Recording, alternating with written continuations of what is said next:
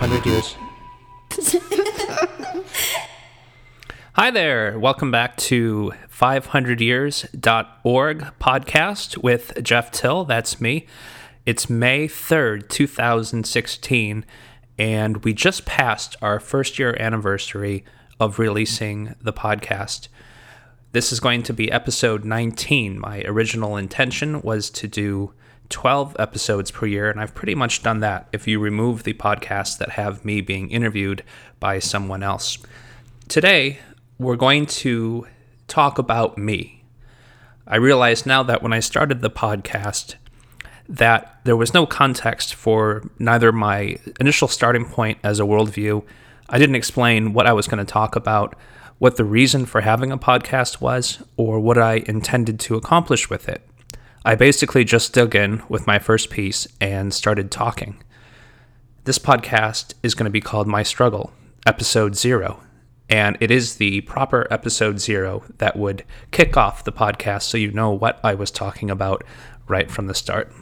A little after I had named the podcast 500 Years, I had thought about calling it My Struggle, which is kind of a provocative title since it is the title of Hitler's most famous book. And I'm not a particular big fan of Hitler. I just thought it would be kind of provocative, yet still be personal in the way that it came out.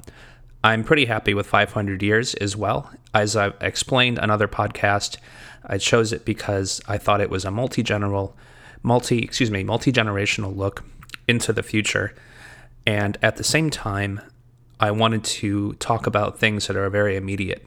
So it had sort of a cool rock band type of name, and so I'm pretty happy with that. So I'm going to stick with it. But this podcast I can call My Struggle and still have that provocative, much needed Hitler connection that everybody desires to have. So let me introduce myself. My name is Jeff Till. I'm a 45-year-old white guy who lives in the Charleston area of South Carolina. I have a beautiful wife who is a stay-at-home mom and 3 delightful young children, Addie, age 10, Huck, age 8, and Verity, who is turning 5 this month. It's a full house, to be sure. I also own my own company. We are a 6-person marketing agency called Sam Lab, or the Strategy and Methods Laboratory. You can find out more about that at Sam, like the boy's name, hyphen lab, like the place where scientists work.com. I also have started many other businesses in my career, and I also used to work for other companies. My current employment as owner and general manager of Sam Lab is a part-time job, which pays very well, and it's very much centric to my lifestyle to not have too much work to do and to do it from home. I haven't had a in-person meeting probably in about 7 years. I haven't had to travel for business in probably 10 years, and I can only count on my fingers how many times in the last 7 years I've had to interact face-to-face with someone either who I worked with or who was a client. With maybe the exception of some personal stuff I've done with some of my staff, I've had other staff who have been with me, one for 3 years now, and I've never seen his face. I have no idea what he looks like, and yet he's been a full-time salaried employee for that entire time. I also homeschool my children, or unschool, which means they don't go to school at all, and they are not forced into any curriculum and instead do what they want to do with their lives. It's a way of making them free, and what I've tried to do is live my life as free as I could. My home here in South Carolina is relatively new, of 2.5 years. Before that, I spent 20 years in the Boston area, struggling through the snow. And before that, I lived for about 22 years in Michigan, both in the Detroit area and the western part of the state.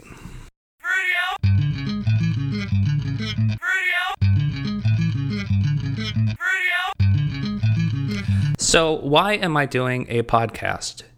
Well, the answer is I don't really know.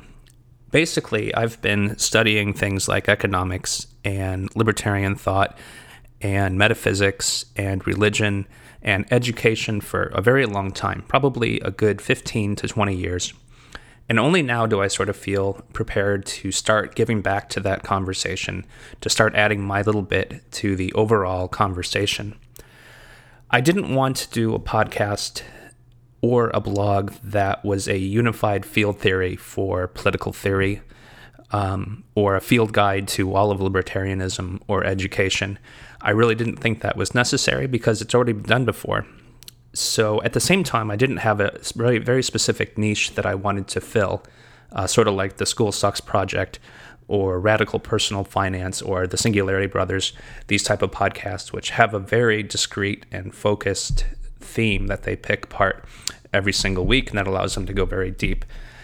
At the same time, I'm kind of sad I don't have that because it makes me a generalist, and it probably ruins my ability to target a market for the podcast. But it's really not about the market, it's about me and my enjoyment of being able to do this. So what I try to do is I try to collect little bits in the unswept corners in popular or unpopular thought that I haven't read or heard about before.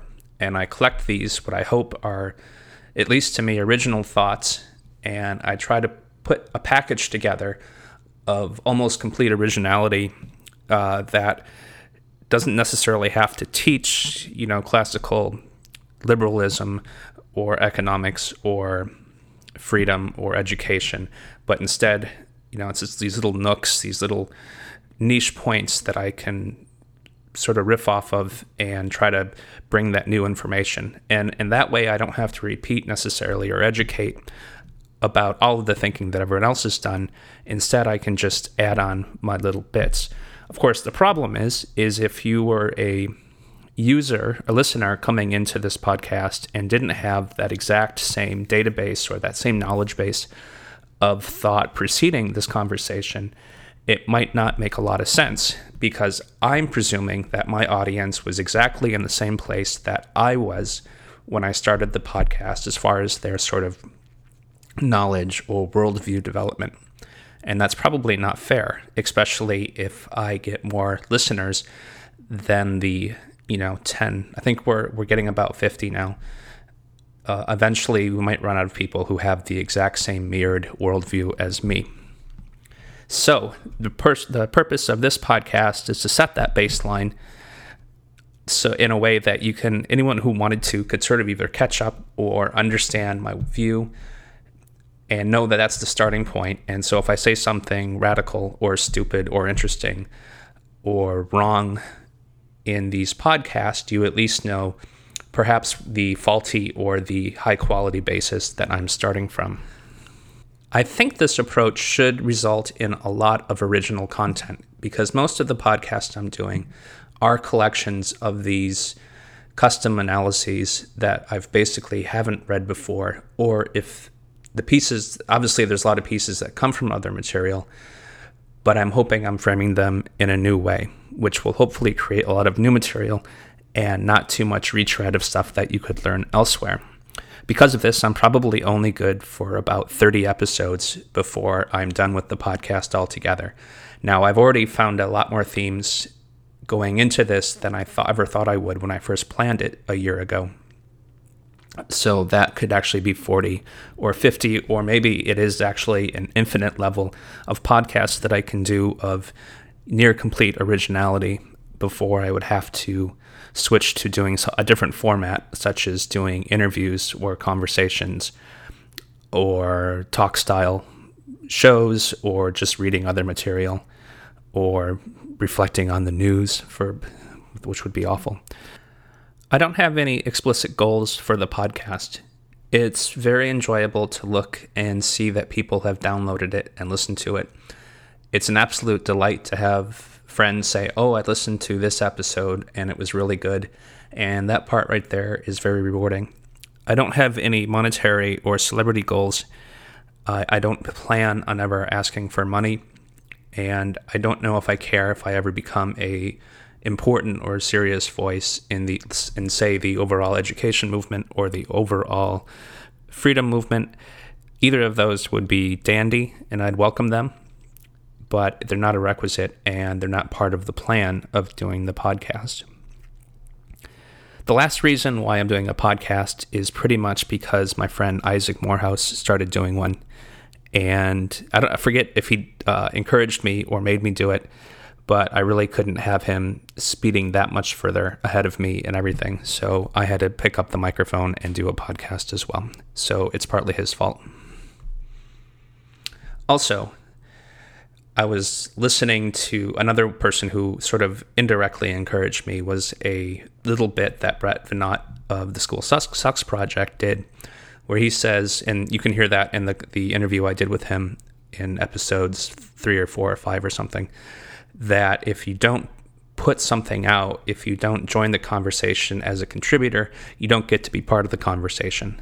And when I told that back to him, when I got to talk to him, he says, wow, that sounds awful. Like, what a egomaniac I am to say that you can't be part of the conversation unless you are doing something.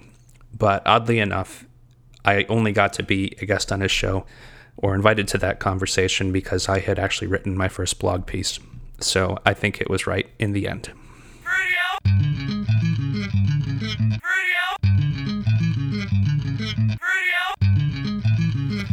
So let's go through now my baseline beliefs that I presumed that every listener who ever started with episode 1 already understood all of these principles to start with.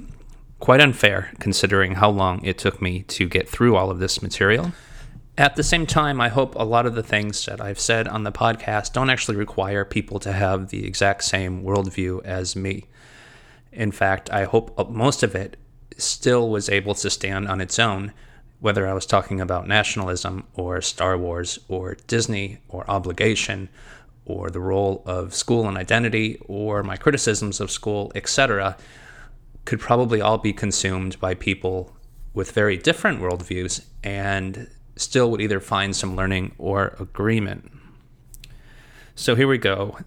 My basic beliefs, as far as the worldview is concerned, is politically, I am a libertarian. More specifically, I'm a market voluntarist or a anarcho-capitalist or an anarchist or someone who doesn't believe there should be government at all. This is both a emotional preference because I absolutely despise the idea. It's a moral preference because I don't believe that one group of people have a different set of morality than all other people, which is essentially what government suggests that it has, that there's certain people who wear a certain uniform or have a certain office that allows them to take people's money against their will, allows them to put people in cages against their will, called prisons, allows them to murder other people, as in war, and call it just and call it moral. So basically, my most aligned beliefs are probably Rothbardian in nature. And so if you wanted to catch up on all of that, you could get Rothbard's book, For a New Liberty, which I thought probably did the best job of categorically going through and completely, exhaustively going through every sort of political issue that you could imagine and explaining what both a moral and a consequential, a practical approach to those would be. So there's no point in me repeating all of For a New Liberty. It already exists, and you can find that probably even for free online. That also means that I'm a free market capitalist, and I believe that people should be able to freely interact without any coercion or modification from an external source, so that anyone can do business with anybody else and voluntarily exchange.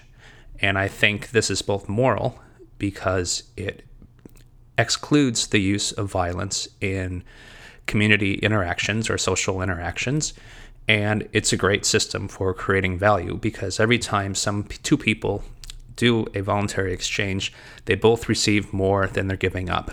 So when I go buy a sandwich from Subway, they value my $5 more than they value the footlong, and I value the footlong theoretically more than I value my $5. So it's a way of where everybody actually wins. There's not necessarily winners and losers. There's just winners and winners. And I think that's a beautiful thing. So for free market capitalism, both I can go back to Rothbard on this one, or von Mises' Human Action probably is the most complete account of how this brand of economics and political organization, not really, you can't call it political, social organization works.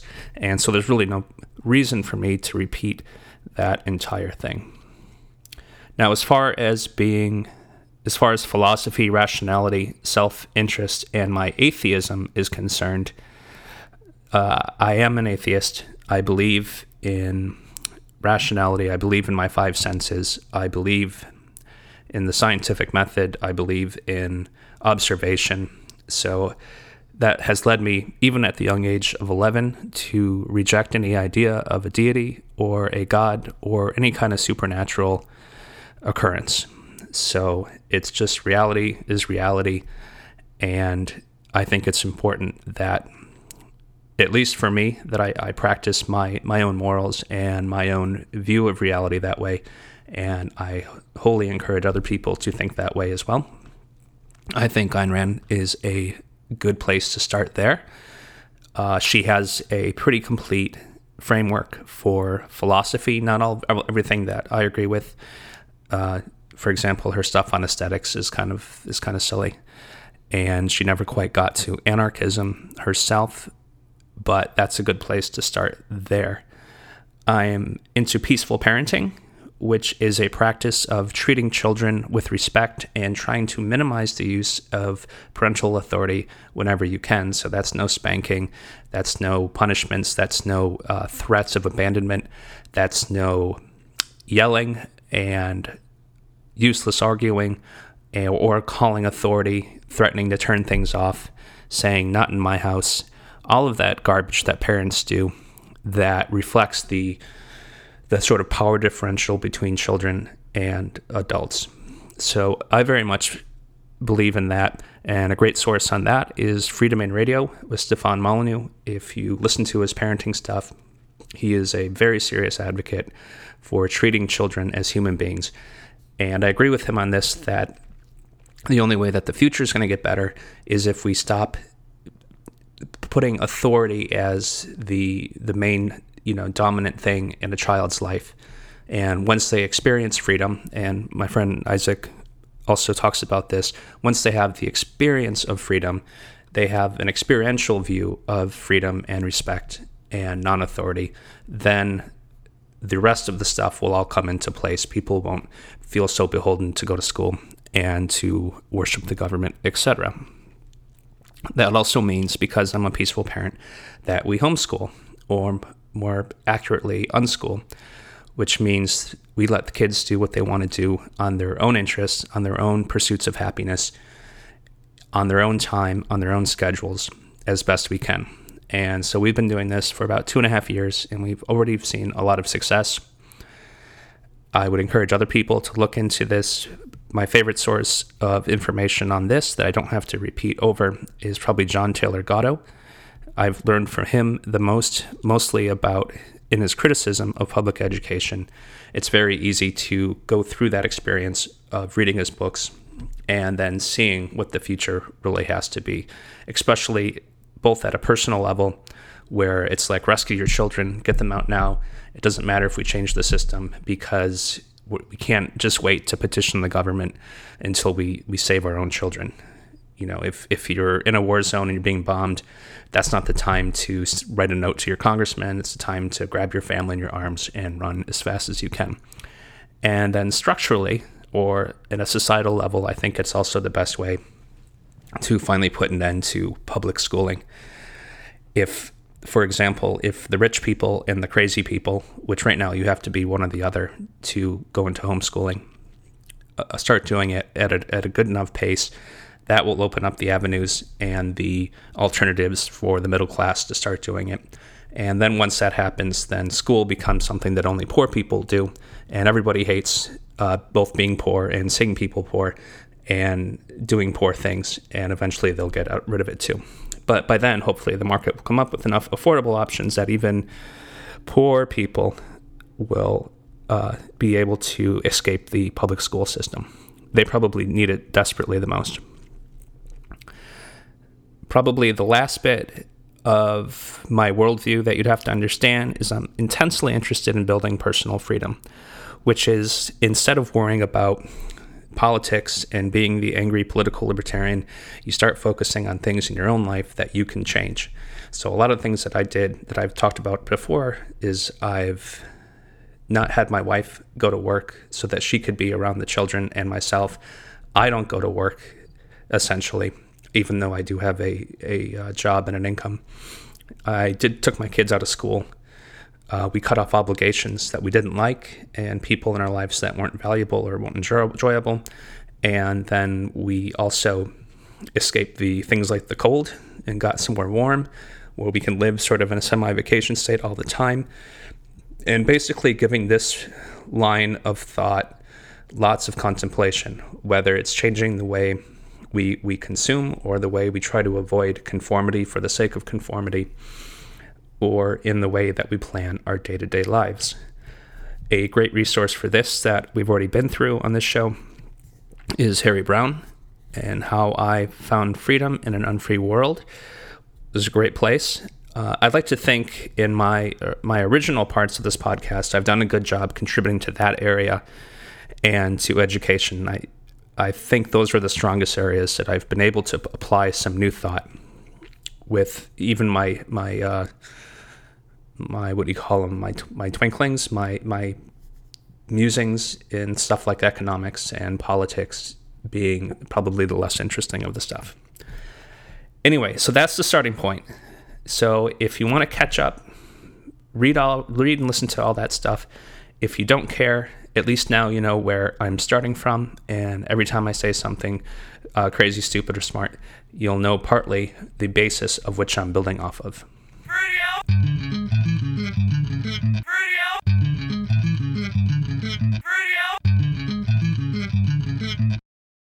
So I've also got some hobbies that sort of influence how I approach this podcast. My oldest hobbies is I am a fine artist who has painted and drawn hundreds and hundreds of paintings and pictures, and actually went to college for it and used to be a pretty good practicer of it, probably up until 2009, where my family started taking a lot more of my time, as well as my company in some ways. I used to like to paint very provocative pictures that had a lot of fighting and sex and nudity and comedy in them. And unfortunately, I've taken them offline. They used to be on a sort of a little museum on my site, tasmlab.com, TASMLAB. But some of them were so offensive that I actually got worried that I would offend some of my 1,000 plus corporate clients that I serve in my business. My business, by the way, is a small marketing agency that serves the management consulting and enterprise technology fields, helping with sales support. We're a fearsome sixsome, and as you can imagine, that can be a very conservative base of clients to work for, especially given the scale of the deals that we help them close. It's usually between 6 and 9 to 10 figure deals. So I couldn't be too silly, I thought, with my public persona. Even this podcast might be a bit of a risk. I was also an actor when I was very young, and actually that was my major in college, although I have long given that up. I am a hobbyist musician, and although I haven't released anything in the last 5 years, I have 8 vanity records. And I think sometime I'm going to do a podcast where I actually give you a little tour of all of this great music. But you can find it all. It ranges from everything from punk rock to progressive sort of punk metal to wild opera of sorts, like space opera, to piano and violin vocal duels, to sort of very nice what would you say, like Burt Bacharach type of easy listening, some fun camper van Beethoven type college rock, and then probably my last one, The Brambles of Hell, which is just a disgusting curse fest of obscenity and wild music. Anyways, you can go to tasmlab.com and you can either buy my music on MP3 off cdbaby.com, or you can buy physical CDs, although that's kind of being phased out. As a musician, probably my strongest suit is composition. I used to be able to write just about anything. Since I've been in high school, I've composed roughly about 500 songs. As far as my recorded work that's public, I think there's 129 songs available. I actually have the other 400 recorded. They're not good enough to be released into the public domain. I'm a really kick-ass bass player, or at least I used to be. I can really shred with the best. Also, in my last band, I was a drummer, and I still have a drum set. I'm a capable to amateur style drummer. I can play guitar pretty well, both electric and acoustic. I play keys in both somewhat live, okay, but I'm pretty masterful at programming keys. If you listen to either Thing and Nothing or my album, The Essential Cubicle Nose Picker, you'll find some very sophisticated keyboard work in there, even though I probably couldn't play it live. And then I love to sing, and I'm an awful singer. I struggle with pitch. I have a horrible tone. The only thing I really do well is in sort of an acting-like delivery of putting drama into the vocals. But I don't care, because it is the most joyful thing of any part of music to do, is to sing. Even though on a lot of my records, I've actually brought in other singers to do a better job. And it actually took me a while to come up with the sort of the ego tolerance of letting other people sing my work. But in the end, when you hear the results, it can be preferred a lot of the times. Now, even though I haven't written much music in the last 5 years, I am not pretending like I've given it up altogether. Right now, I have some other priorities that I'm working on. So I hope that music will come back into my life at some point. My other hobbies is, of course, I study things like economics and philosophy and education and other topics like that. I've recently taken a shine to, after my Singularity Brothers appearance, I've been listening to their podcast and getting into a lot of technology and futurism. I also like to enjoy the outdoors to a certain degree. I walk for 4 miles a day. And during the summer, I swim for 1,000 yards. I like to play with my kids. We're big into Nintendo and PlayStation 3, and we play poker together. And so I have an interest there. I have an interest in other media, such as movies and science fiction. I'm a huge fan of the mighty New England Patriots and NFL football, and read articles about it every day. In fact, I might rather be doing that right now than talking to you fine people. Just absolutely love the team. Crazy fanatic. Watch every single game. Can't help myself.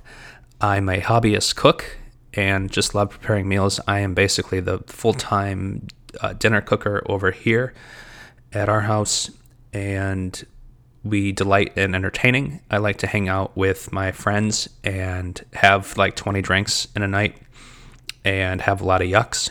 So I really enjoy that. Of course, good conversation, great conversation is absolutely wonderful. And the last thing I do as a hobby is I have a blog and a podcast. But that's kind of duh, right? Oh, and as you know, I also wrote a book last year.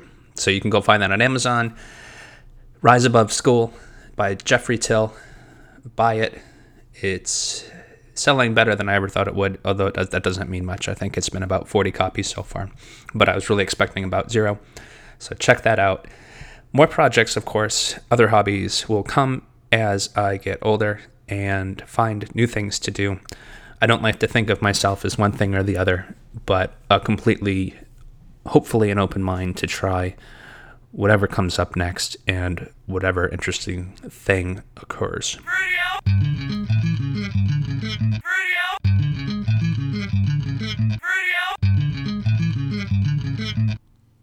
For this next segment, I'm going to spend about 20 or 30 minutes telling you the story of my life.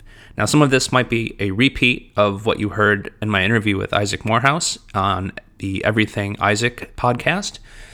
Also, if you're not interested, you can skip ahead, but I have to warn you, if you don't listen to this part, you're going to miss the part with the man with the semen on his head. You're going to miss the part where the man jumps in front of a train, and you're going to miss the part where my kids mistake Ron Paul to be my dad. Okay. I think I need a beer for this one. It's 3 o'clock on Thursday, and I'm supposed to be working, of course, but we're going to podcast instead. So anyway, I was born November 22nd, 1970, in the crappiest city in the United States, Detroit, Michigan, where I lived for 4 years. I would like to think that my parents planned my birth on that day because it was the anniversary of the assassination of Kennedy.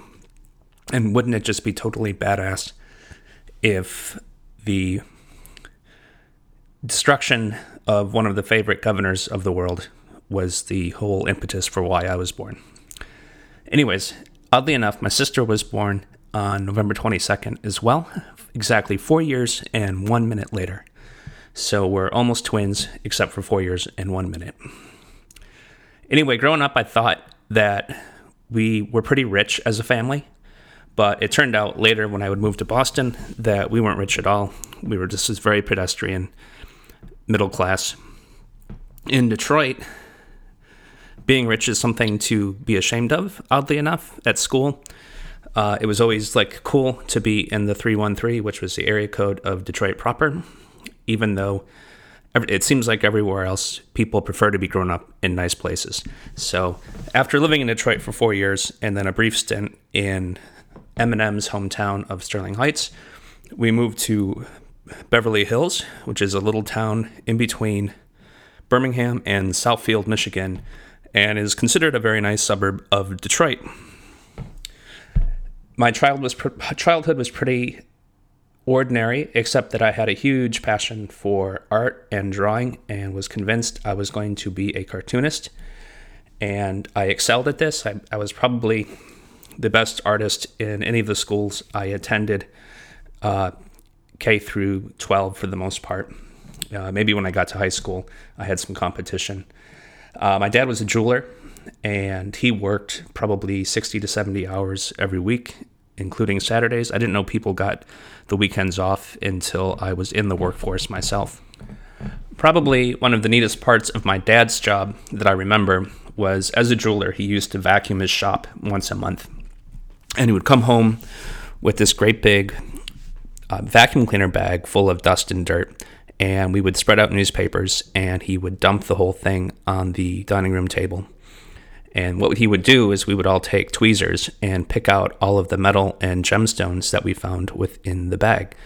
And he was able to, by sight, be able to sort platinum, white gold, silver, and then even tin, like from a paper clip, into neat piles just based on sight, even though they were all just white metals. Then he would take that bag and he would sell it to a goldsmith who would melt down the whole bag of dust. And then this was during the mid-'80s when gold was really spiking. Now, of course, I think it was made a high of $600 an ounce, which was just ridiculous back then. But compared to now, I think it's at $1,300.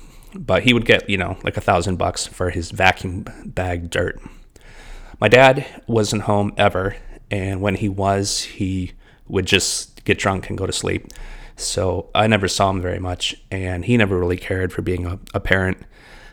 He could do his best to pretty much ignore the family as much as he possibly could. My mother made us go to church every single Sunday. We were originally Catholic, and then at some point she decided to shop, and that's where we attended just about every denomination of church, from Episcopalian to Baptist to Lutheran, and then finally settled on Methodist. By the time I was in high school, I had to attend church pretty much for 8 hours a day every Sunday, some of it by choice because I went to this cool church in Detroit that had a lot of punk rockers. We would work in an industrial soup kitchen. we would have activities, and then, of course, a lot of prayer-type Bible study activities. Despite this, I still, at the age of 11, became an atheist. I remember I was really excited about confirmation, because confirmation was the ceremony where you decided as the individual to believe in the church and to, you were no longer the agent of your parents. And I took that to mean that I got to choose whether I wanted to believe and go or not, meaning that the negative choice was an option, that I could just say, well, I'm confirmed, I'm doing this on my own. So I'm going to throw my hands up in the air and say there is no such thing as God and not go anymore. But that's not how it works. The confirmation is positive only. It means that you confirmed that you want to go and there's no other option. So that's kind of silly to call that a choice, but that's what it was in the context of the church. Entering high school, I became a real freak. I started playing music, starting with the keyboard. I started composing right away. I then moved on to guitar and then later picked up the bass, because to have a bass means you get to play in a band, because there isn't very many bass players. I was really into college music at that time, everything from the Psychedelic Furs to the Descendants to The Cure. I had long hair with it sort of shaved on the sides, would wear like eye makeup to school, sort of looked like a punky ragdoll version of someone from the Thompson Twins, but not probably equally as effeminate, but probably not quite as well put together or coiffed. I dressed funny. I had scads and scads with friends. I moved into, besides music and art, I also started drama. Was in a lot of plays, was a favorite actor there. Although I never truly scored any leads, I'm not sure why I thought I was such a good actor that I should sign up for college and major in acting and watercolor painting. At the time, when I was leaving high school, I didn't really want to go to college, and I told my mother that I wasn't going to go. I was going to go and play bass in the Detroit rock scene. She said no. She, probably rightly so, told me that nobody would take me seriously, and I'd graduated when I was 17, so I wouldn't even be allowed in the clubs which the bands played in. So that was all true. Also, in high school, I had an absolutely miserable GPA. My academic GPA was a 1.9, I believe, which is a D-, which is passing. And that wasn't because I was dumb or incapable. I just never did a single lick of homework. And I was good at tests, so I could usually get an A on the test, but then get an E for all the schoolwork. So my report cards often, by quarter, would look like D, E, A, C-, D, A, and that was enough to sort of save me. I scored well on the SAT and the other one, the ACT, good enough to go to one of the popular state schools such as U of M or MSU, but the grade point average just wasn't there. My mother actually wrote all my essays on my college applications because I really just had no interest. So I got into Western Michigan University in Kalamazoo, and that seemed good enough. Big school, good 3 hours away from where we lived, so not close enough to get home, but not close enough where parents could pop in on me. And I had a really good time, even though I would have now, looking back, I wish I would have not gone to high school or elementary school or any school whatsoever. And I wish I didn't go to college. I did have a blast. I was a theater major, even though I had never really scored a lead, and even in a high school play, I don't know why. I thought that going to a college, I would suddenly get better. I did get parts. I was always sort of the comic relief. I was in Hamlet and Macbeth, and I always played the clown or the gravedigger because I had exceptional energy. I had a ton of friends there, but I only lasted 2 semesters in the theater program as an active member. I still stayed in and got my degree for the 5 years. I just stopped participating in the plays, which is really what you're supposed to be there for. In truth, I never really wanted to be a stage actor, nor did I have a love of Henrik Ibsen plays or Shakespeare or whatever. I really wanted to be Han Solo in Star Wars, but they don't have that in college. which is kind of strange that since TV media and movie media are really our only modern interactions with acting, very few people actually, go to a play, unless they're taking a special trip to Broadway. So why they would teach acting completely out of context with film makes no sense.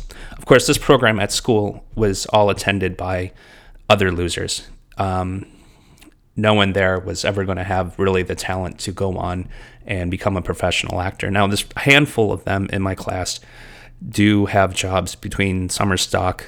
I have my friend Stephen Lynch, I've played some of his music on this show. He's a comedian and is successful. And I think there's one other girl who now is in like IBM and Xbox commercials playing a mom, but almost had to wait until she was the mom age before she started getting these commercial parts. And I don't really even think, if you're an actor who's been studying Shakespeare and the craft of convincing people that you're someone else on stage, that it's some intense victory to be in a laundry commercial, since that really has nothing to do with your passion for the drama, the stories, and the craft. You're just a body using soap. Anyways, good for her. I'm not putting down her career. It's not really what you wanted to do. The art department that I studied watercolor painting, just generally arts, but watercolor painting was my specialty. That whole program had maybe one talented person in it. Most of it was house mothers who were looking for something to do. I mean, this was sort of the caliber of Western Michigan University. It was really just a place to waste time. In defense of my two crappy majors, I wouldn't have made it through to my degree had I studied anything else. So had I not picked the easiest piece of shit degree that was the most fun, it just wouldn't have happened. I wouldn't have lasted through the alcohol and drugs, and then through the allure of playing in rock bands, which was really the biggest and funnest thing I did during that time. I was in 3 bands, playing bass and singing for all of them. The first one was what was it called? The first one was called Cry, and we were sort of a punk rock Descendants ripoff band. The second one was Overman, and that one was also a Descendants ripoff band that eventually sort of morphed into a No Means No hybrid ripoff band. We weren't really a ripoff band. We just heavily borrowed from the styles. We were all original music for the most part, but we took sort of the regular hardcore type punk and put in some more of the technical, more elaborate stuff that No Means No, as well as adopting their storytelling approach. If you haven't heard No Means No and you like some unusual music, highly recommended. I'd recommend the Descendants and all too. I only have like 2 favorite bands, and I stopped listening to music about 15 years ago and really have no idea what's going on. Here, you know what? I'll just play you a tune from the Overman record, and you can check it out for yourself. I think this is only going to be about 120 seconds long. If it goes longer, I will cut the clip short. So if you don't want to listen to music, you can fast forward 2 minutes. So here it is. This is called I'll Go Alone.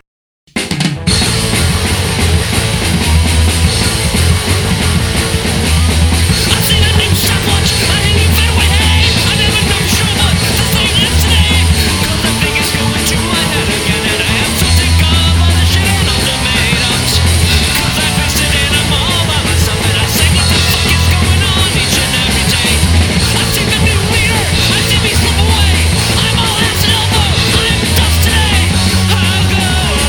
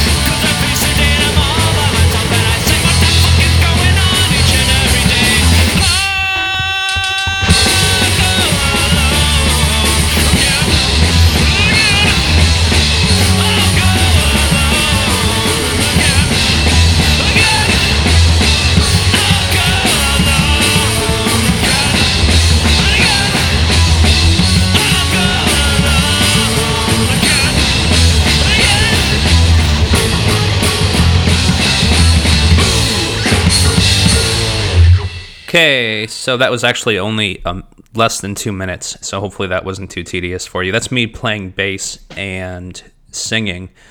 This is actually me playing guitar as well, and my friend Craig playing drums. The bass did kick ass, didn't it? I was also a radio DJ during that time, and started off pretty hot, but I was so uninterested in listening to music that I would just play the same show every week, and eventually the other DJs started ganging up on me and saying, why don't you do an original show? And then so I had to quit.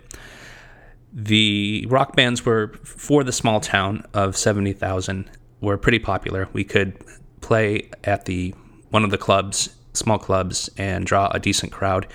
This was during the whole Seattle boom. So there was about 125 bands in this tiny town, and about 7 to 12 places that people could play. And there was this really big camaraderie around playing music in that town during that time. This would have been about between 1990 and 1993, including even I have friends. My friend Brent was signed to Warner Brothers in his band Thought Industry. My other roommate and friend, Chris, was signed by a big label, and they put out an album. Our band, unfortunately, never got signed. None of them, especially the third one, which was our most popular, was Screwtape, which was a progressive punk rock type of thing. Think King Crimson meets Mr. Bungle. Here, I'll play you a track off our hit CD as well, which is probably the largest selling CD of the 8 that I've produced. Probably selling, I don't know, maybe 1,000 total. Maybe not that many, 500. This will be also under 2 minutes long, so if you want to race ahead, if you're not in the mood for music, you can skip ahead. This is me. I'm singing and playing bass, and Colin is playing guitar, and my friend Craig, again, from the same band, is playing the drums. Oh, you shouldn't drink beer while podcasting, because it makes you burp. Anyway, this is 3 Red Bicycles by Screwtape, MCMXCMX, I think, off our debut and only album, Anthem on Anthem, or Don't Jar the Mechanism. That's me playing the bike horn too, by the way, and the bell. We'll race to the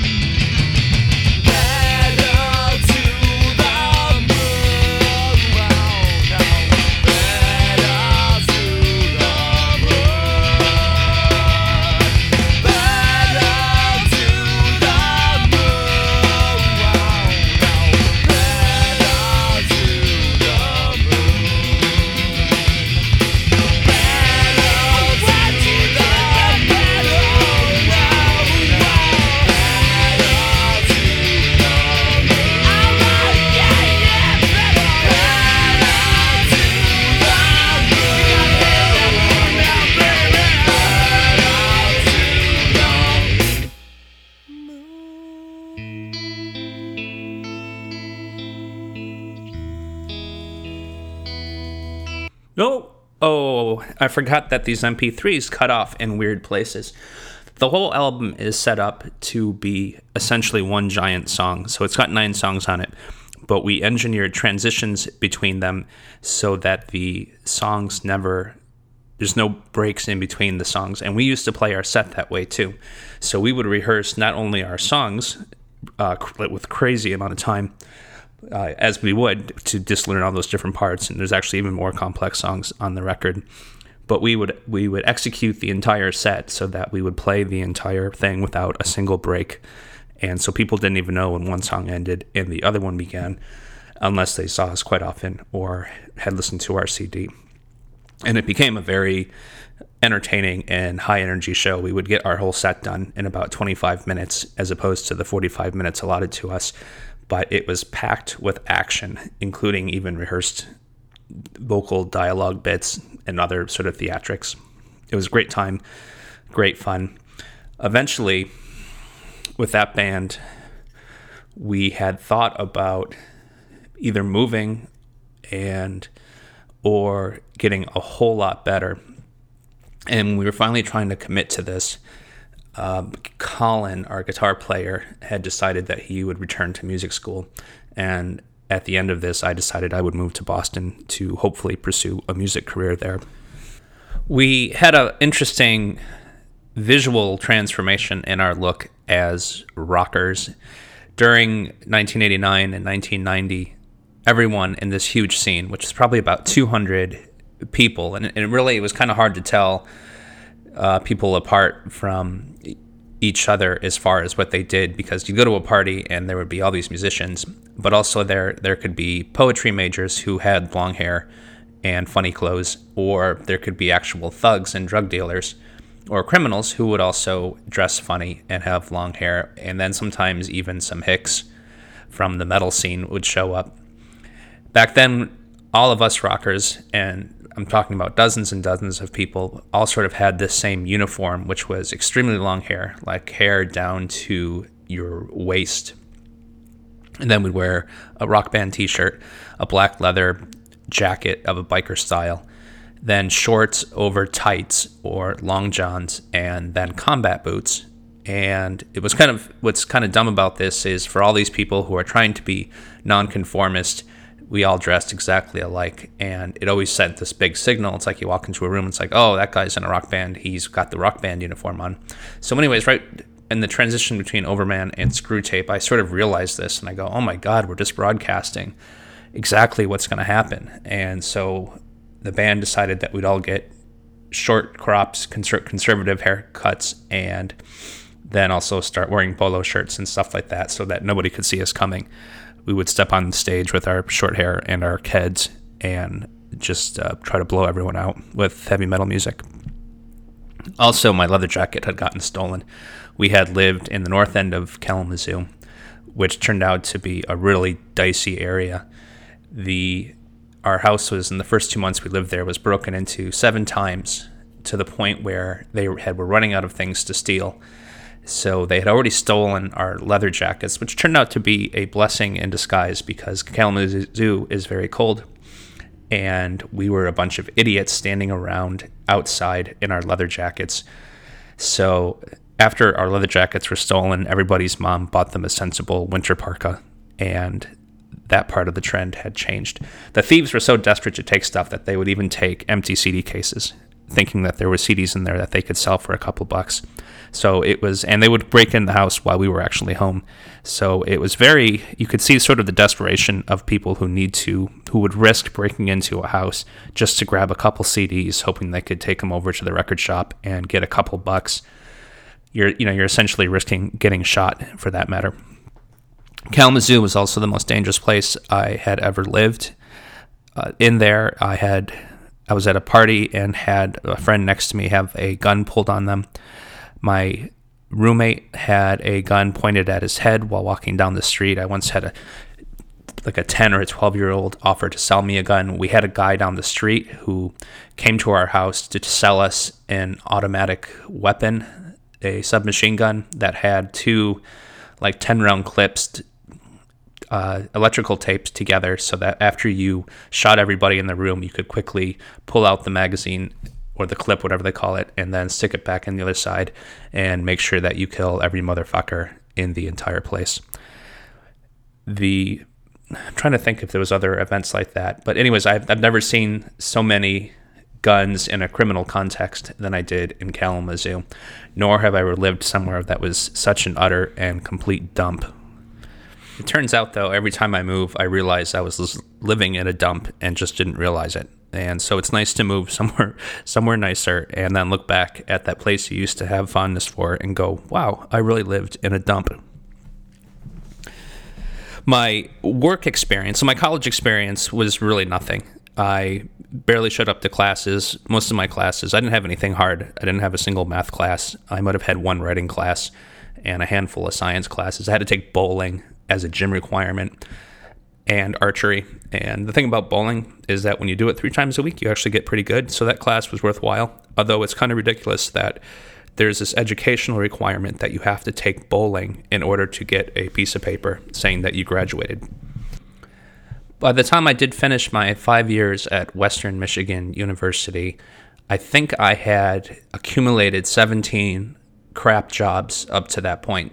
Some of them in high school. I started working at the age of 14 at Marshall's department store, where I worked in the shoe department and as a cashier, making $3.52 an hour.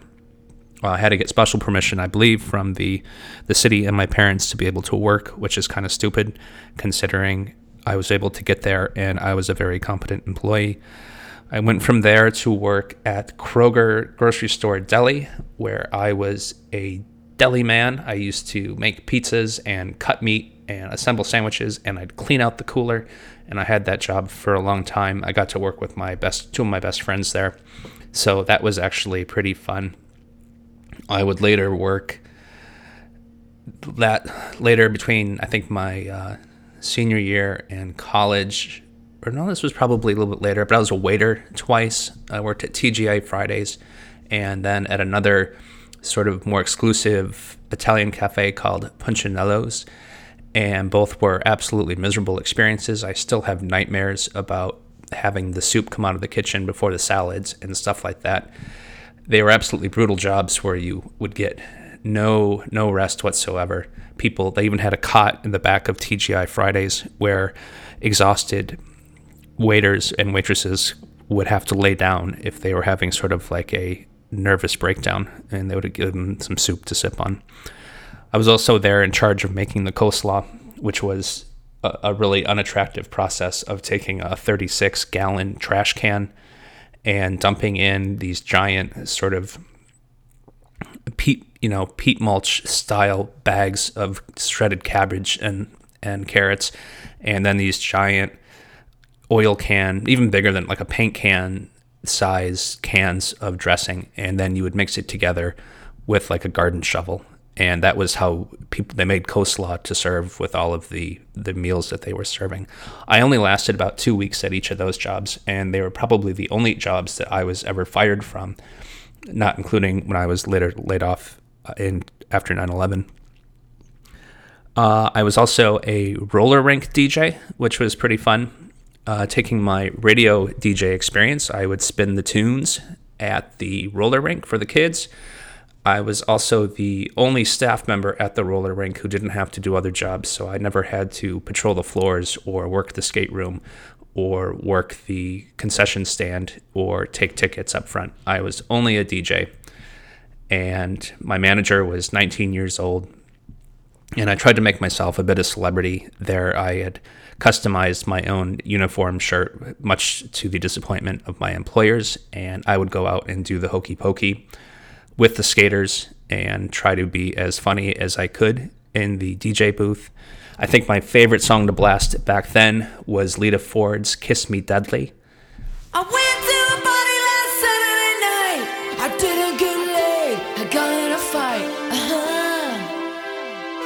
It ain't no big thing. Late for my job and the traffic was bad. Had to borrow $10 from my old man. It ain't no big thing. I went to a party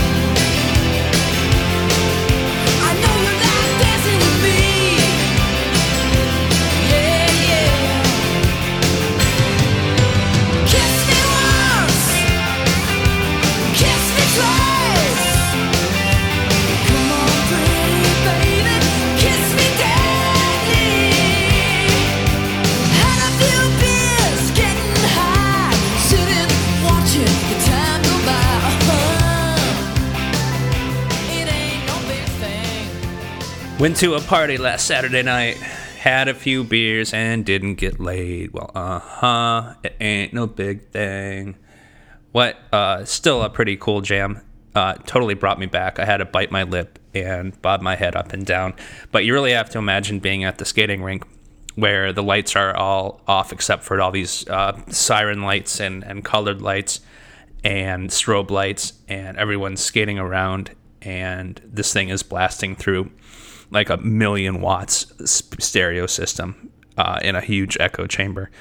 And it's just like this white trash anthem about going to a party, had a few beers, didn't get laid, got in a fight. Anyway, cool times. Still brought me back. Probably my most significant jobs that I had during this time, and there were others. I was a telemarketer, and I had some other sort of dipshit jobs like that. The two we're going to talk about, the first one was the Velvet Touch. And now the Velvet Touch is this sort of sex emporium side retail store where they would sell dildos and other sexual appliances, blow-up dolls, lingerie, pornographic movies, all natures of pornographic magazines, including local swinger magazines. They didn't have the internet back then, remember, so they would have these stapled together Xerox packs of people who wanted to get together and either be peed upon or do group sex or whatever. And then books as well, with everything from having someone beat you up while you masturbate to having sex with your mom. Just hundreds of different sexual deviations possible.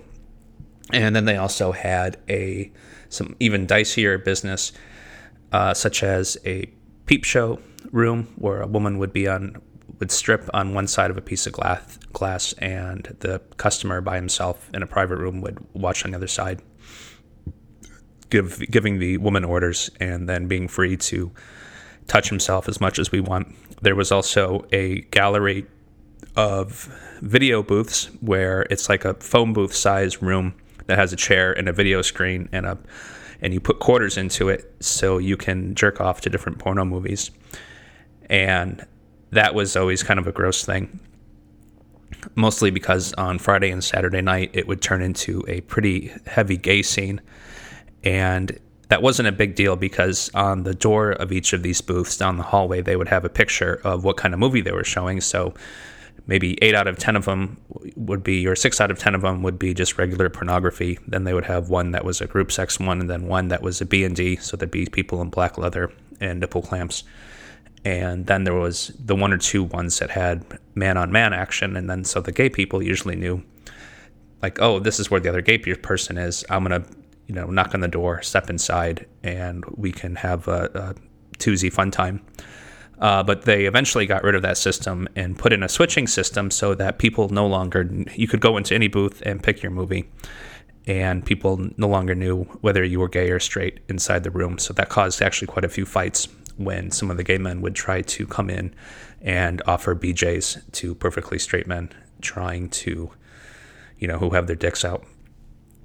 At the place also was a massage parlor, which was essentially a fancy way of selling hand jobs, or the velvet release as it was called, to clients. I think it was $48 to get in the session, and you were expected to tip the model, as they were, or the masseuse. I don't think we could technically call them masseuse because they weren't licensed massage therapists. Another $50 to get your release. And as a clerk there, my job was mostly just to take the money and then peek in and make sure that everybody's that the model's head was still upright and that her feet were on the ground, because it would so conflated and so close to prostitution that it would have been illegal for those things to happen. It was a pretty disgusting job. I had gotten it mostly because I had my long punk rock hair at the time, and I wasn't a great candidate to work in a more conservative business. And also, they paid $1 extra over minimum wage, which made it a fine place to work. There was other perks, such as you could basically do drugs, drink, and smoke, and essentially they were very lenient towards stuff like that. I got the job, and which was all fine. About 2 weeks in, the manager of the store that had hired me had decided to rob the safe. And so I got there one morning, and the crew from headquarters was there, and they made me manager. And so very quickly, I became manager of the Velvet Touch in Kalamazoo. The organization itself had, I think, 9 Velvet Touches around the state of Michigan, and were very hostile towards government, interestingly. They would actually sneak into towns under the name Executive Studios, it was a name like that, to clear out the legal work so that they wouldn't be blocked from opening their business. And then once they were in, they would be harassed by the police, and then they would put up a big sign that said, "Fuck you, Kalamazoo Police," and put it by the side of the road. It was a very odd organization. Even the people who I met from headquarters were always, probably some of the diciest people I've met. This is also, I have some pretty interesting stories from this place. There was one guy who used to come in, and he would bring us strawberry shakes, or various other treats, candy bars and stuff like that.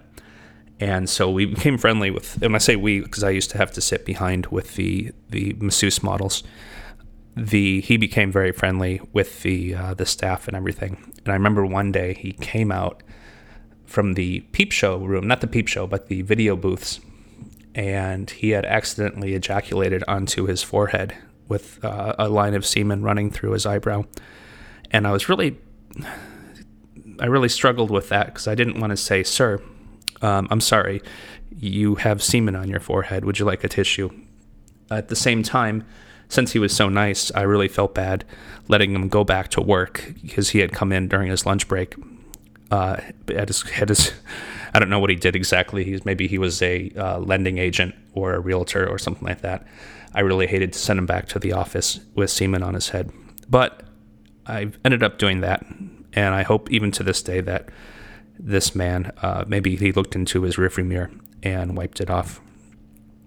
We were also open very late, which was kind of scary. The management or the owners had given us very primitive tools to protect ourselves in case something bad happened. There was a lead pipe behind the register, which presumably if somebody got out of turn, we could beat them over the head. And there was also supposedly a security system. And what it was this dirty old garage door opener that I don't think even had batteries in it. And this we were to wear on our belts. And in case someone came up and tried to rob us or do some other dicey thing, we could push it. And presumably these police that had already been told to fuck off on a sign would come and rescue us. Luckily, nothing really terrible ever happened. Probably my worst event is I did have this sort of full moon type of crazy night where the store was crazy busy, and we used to get bonused if we sold $600 worth of goods that time. So there was a strategy that if you got to like 550, in between 550 and 600, you would actually merch out. So you'd buy some stuff on your own, knowing that even if, as long as you got to 600, you get reimbursed for the stuff that you bought, and then you'd get to keep the stuff. I did that several times, and unfortunately, you don't come into ownership of anything extremely valuable. Probably the best thing I ever got was called the Noodle, which was a 2-foot-long double-sided dildo that was quite flexible. And what I used to do is I duct tape that to the back of my bass guitar, so when I played on stage, it looked like I had this 2-foot penis dangling in between my legs. That didn't last too long. I think it fell down, and the audience had a riotous time throwing this giant penis, this giant phallus around the audience. Anyway, so this night I'm there, and everything's terrible, and I finally close up at 2 a.m., and I lock the door, and I'm just getting the store ready for its, to be left, and, counting the till and stuff like that. And a guy, not a strong guy, but a guy about like 6'4", and maybe 250 pounds, kind of a doughy fat guy, comes out, and he's been hiding in the back room waiting for everyone to leave. And he comes up and he says, I really would like to give you a blowjob. And I'm absolutely terrified because the door is locked, nobody else is there, and there's this giant man insisting that he's going to blow me. And so luckily I was able to convince him that it was not worth his time and that I wasn't interested. And thankfully he walked out without an incident. But I still remember it as if it was yesterday, and it still terrifies me. I know there's got to be a dozen other stories I could tell about my year at being manager of the Velvet Touch. The one thing I can safely report is that I never had any kind of active sexual incident that I personally took part of, neither with clientele nor with the girls who worked the massage or the peep show room. Some of these women also told harrowing stories. Some of them were young, some of them were old. Most of them weren't very good looking at all. We had one that was called Horseface. We didn't actually call that to her face, but that was her. They all had names like Destiny and Desire, and Ashley was actually a popular stripper name back then, long before it became a popular girl's name for normal people. I had an employee named Ashley, actually, and it turned out that the year that Ashley was the most popular name was the year that she was born. Now I thought, oh, that was interesting, but I didn't have the heart to tell her that it used to be a very popular stripper name. Some of them, had horrible stories. One of them, besides Horseface, there was a bag lady who was probably about 50 years old, and her husband would always drop her off, and they would tell stories about how on the weekend he would have a bunch of his buddies over at his house, and his wife would strip on top of the kitchen table doing a show for the other men. I don't know if they actually jerked off while they did this or if they just cheered her on, but that was one of the practices in their family. I got to meet a truck stop whore named Nikki, who, when she was younger, she was probably about 50 as well. Maybe I was pretty young. I was 19, so maybe I thought these women were 50 and maybe they were only 35. She was a truck stop whore, and what that is you go to a truck stop and you just go from door to door on the cabs of the back of trucks where people are sleeping, and you offer your services. And presumably, like somewhere like in the Midwest where it's basically just cornfields, highways, and truck stops, this can be a very lucrative business.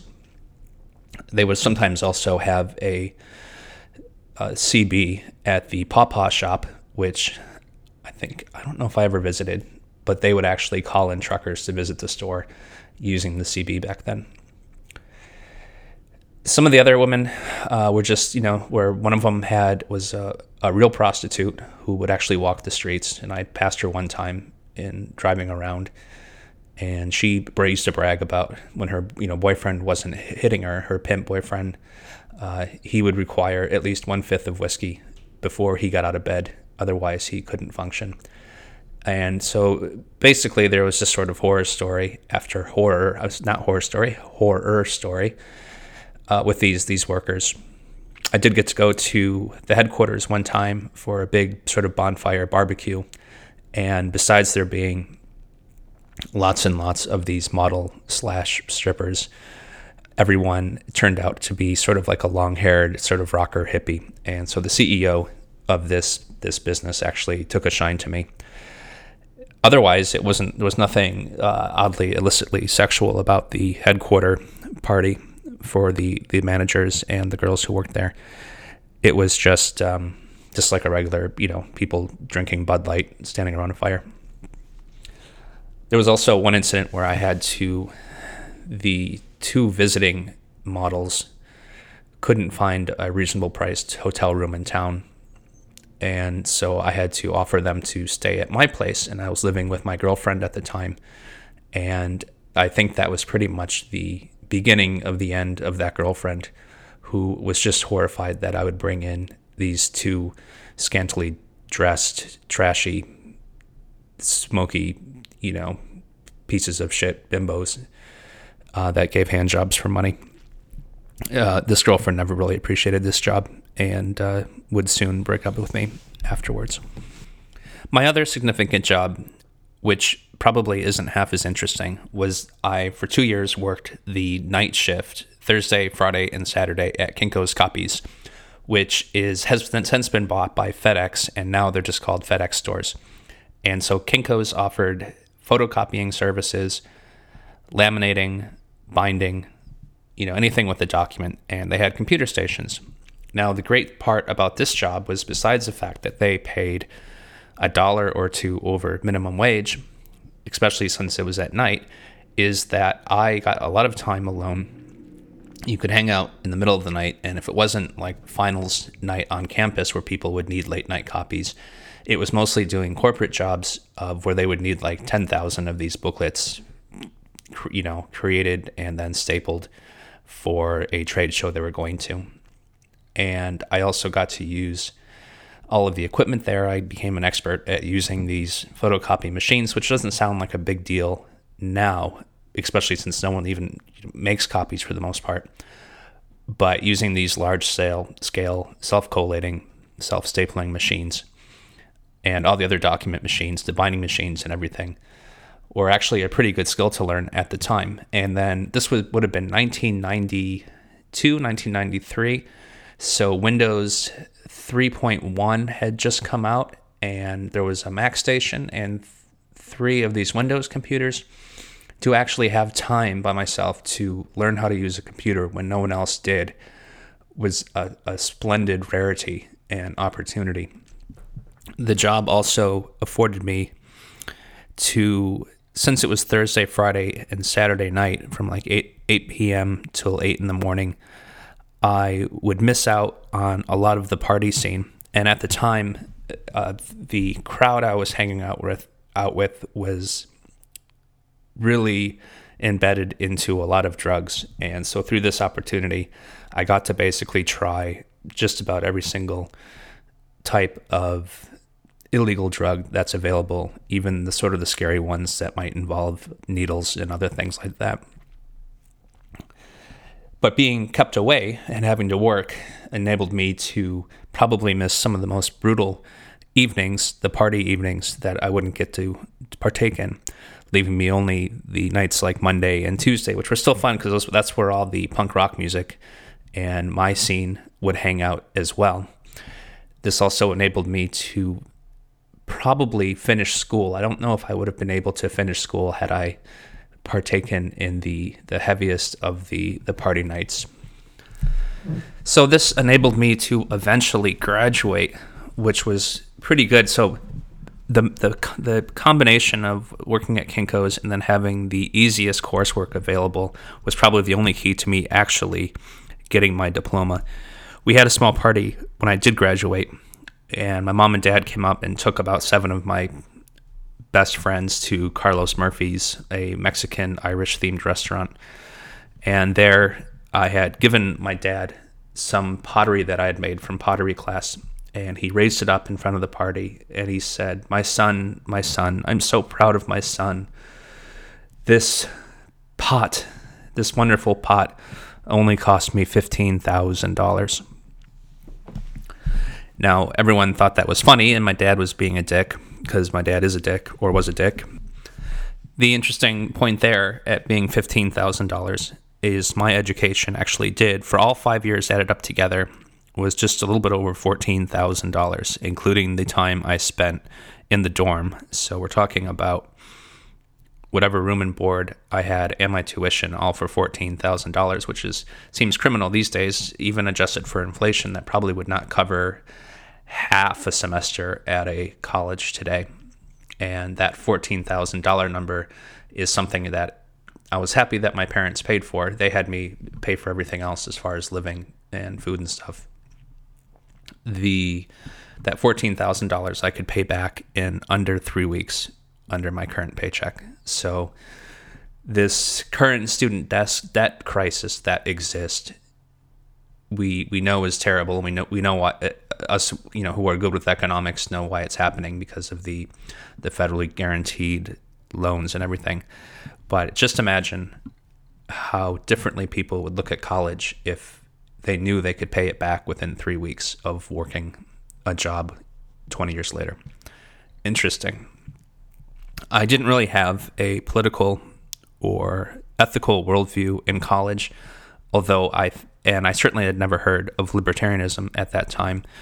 I never professed to be either a Democrat or a conservative or a progressive, but I had instincts. I had already at that point knew that working was important, and that I had sort of probably from my dick dad had gotten this work ethic that was pretty, even though maybe I didn't like work, I knew it had to be done.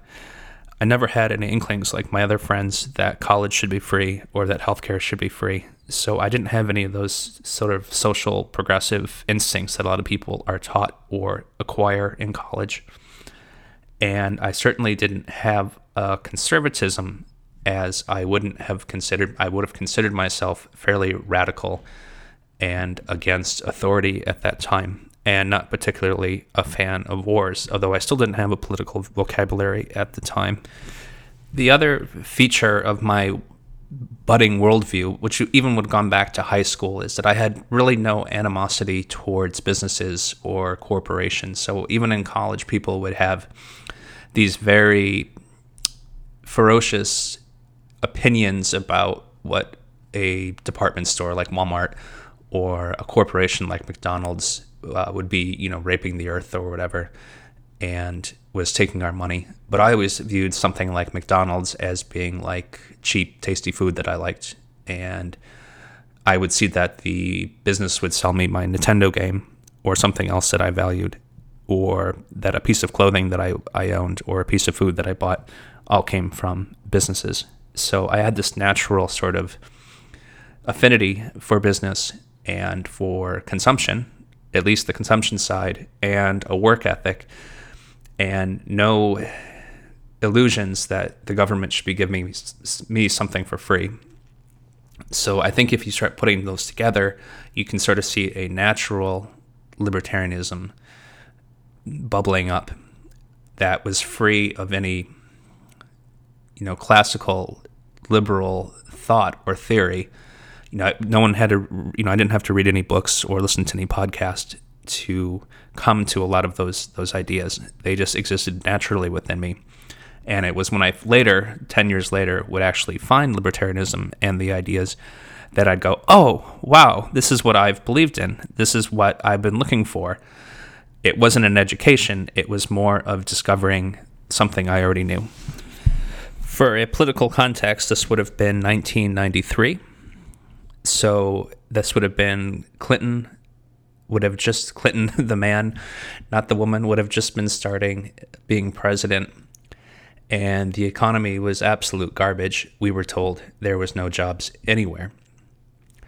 At this time, when I was finishing up graduation and our band was breaking up, I decided that I would move to a commerce center, somewhere where there was jobs besides meatpacking and cereal production, which were the big value industries in Kalamazoo. And so I started on a quest to find either people I could move with and a place to go. And some of the places I had thought about were like New York City, San Francisco, maybe Washington, D.C. I don't know if that was really on the radar at the time, but I eventually picked Boston. I was too chicken to go to New York City, and San Francisco was too far away. And so I started getting like the Boston newspaper after I graduated, and was amazed to find that the help wanted section was bigger than the entire Detroit Free Press. There was just a wealth of jobs, and they were all sorts of totally different jobs. They were, and I wouldn't probably have realized this, but they were in the budding technology industry. They were in consulting, financial services, biotech to a degree, other sort of research services, and the types of jobs were all office jobs. So my strategy is that I would move to a commerce center, like a real city, and I would try to become a musician, because there was only so much you could do as a musician being based out of a small Midwest town. The strategy was I knew I had to work, and so I could be work in a bar or work at a donut shop or something, making minimum wage, and would still have to do that to pay rent, and would still have to do music afterwards while I pursued my career. So I decided that I would get a full-time job that had the potential to grow into something that paid more and could actually be, a real job on my resume, or a real stepping stone up to sort of hedge the bet with the music, which turned out to be either a great idea or a terrible idea. And I think I might have discussed this before, because it almost guaranteed me to the corporate life, because you really do have to dedicate yourself to music full time for it to be a success. When I moved, I actually found my friend Dave, who had just graduated and was ready for a change of scenery. And so we took the summer to sort of hang around with our parents after graduation in Michigan, and then we drove out in a pickup truck to Boston. Prior to moving, I did apply for several jobs, and what really differentiated my resume was, of course, not my degree in acting and watercolor painting, which was wholesale useless. But what did shine was my experience at Kinko's using copy machines and computers. As it turns out, the entry level to most companies is the mailroom, and that's eventually where I would end up. So we moved to Boston. I had never been there, and neither had Dave. And we were just about in town. We pulled over and went to a hotel, and it was too expensive. And we asked, well, where's the cheap hotels? And so he pointed us to Route 1 in Saugus, where we would find a room that we could rent for $40 a night. We had thrown away all of our possessions and brought essentially a suitcase each with clothes, no bedding, except for a blanket and a pillow. And I had brought my amp and a microwave oven, and that was it. That's all we had. And so that week, we actually lived very cheaply by plugging the microwave into the hotel room and getting microwave burritos. And we would take the bus into town. And we only had a week to secure jobs. I ended up getting a job at a technology research company in the mailroom, as I just mentioned. My friend Dave ended up a month later getting a job as carrying boxes for a McDonald's distributorship, which he actually got paid more than I did. My first job was paid $20,000 a year, which I was absolutely thrilled. I thought I was the king of the world making that kind of salary. That works out to about $10 an hour now, and wouldn't even cut it in the sort of Seattle, we want $15 an hour minimum wage. But I thought it was a great wage at the time, and was thrilled to be working for like a real company where I would show up and work with other executives and business people. In that week time, before I'd actually secured the job, we picked where to live basically by just finding us the subway train that said Boston College on it. And we were like, well, if there's a college over there, there must be cheap rooms for rent. And the first place that we got a studio split, which is essentially you get two rooms that you sort of co-use as one person. It's a bedroom for each person, but then in the corner, you might put a stereo, and that becomes your living room. And the other one, you put a desk, and that becomes your office with a galley kitchen. It was probably around, I don't know, like maybe 400 square feet, 500 square feet, and cost us $600 per month, which was an absolute fortune back then, because we were both used to paying around $110 for our rooms in Kalamazoo. So this put up our rent for a tiny, tiny place in an apartment building at $300 each. But it turned out to be a great place to live in Allston, a neighborhood in Boston. And we would explore and party, and we probably went to the bar just about every night.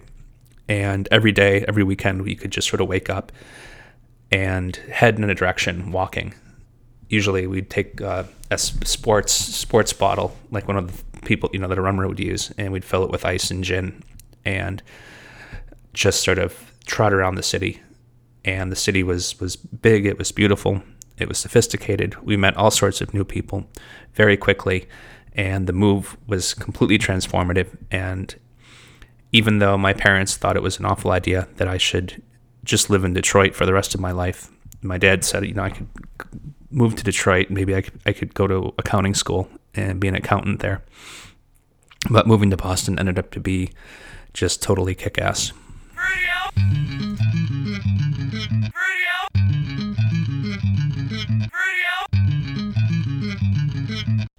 We're an hour and a half in, and I think this is a good time to stop and call this part 1 of my struggle. The next episode should be part 2, where I will take the Boston move as a starting point and tell you what happens next. Especially make good on those promises about Ron Paul and the guy that jumps in front of a train. Hopefully you've learned now that I don't have any original thought, but you can use that basis to understand those little corners and little new thoughts that I do have in context from where I come from. Thanks so much for listening, and we'll talk to you soon. I'm going to leave you with the closing song on Screwtape's album. This is Anthem on Anthem, with me playing bass and singing. It's super short, super sweet, but you really have to hang until the end because you're going to hear one of the best guitar solos ever laid to tape. Enjoy.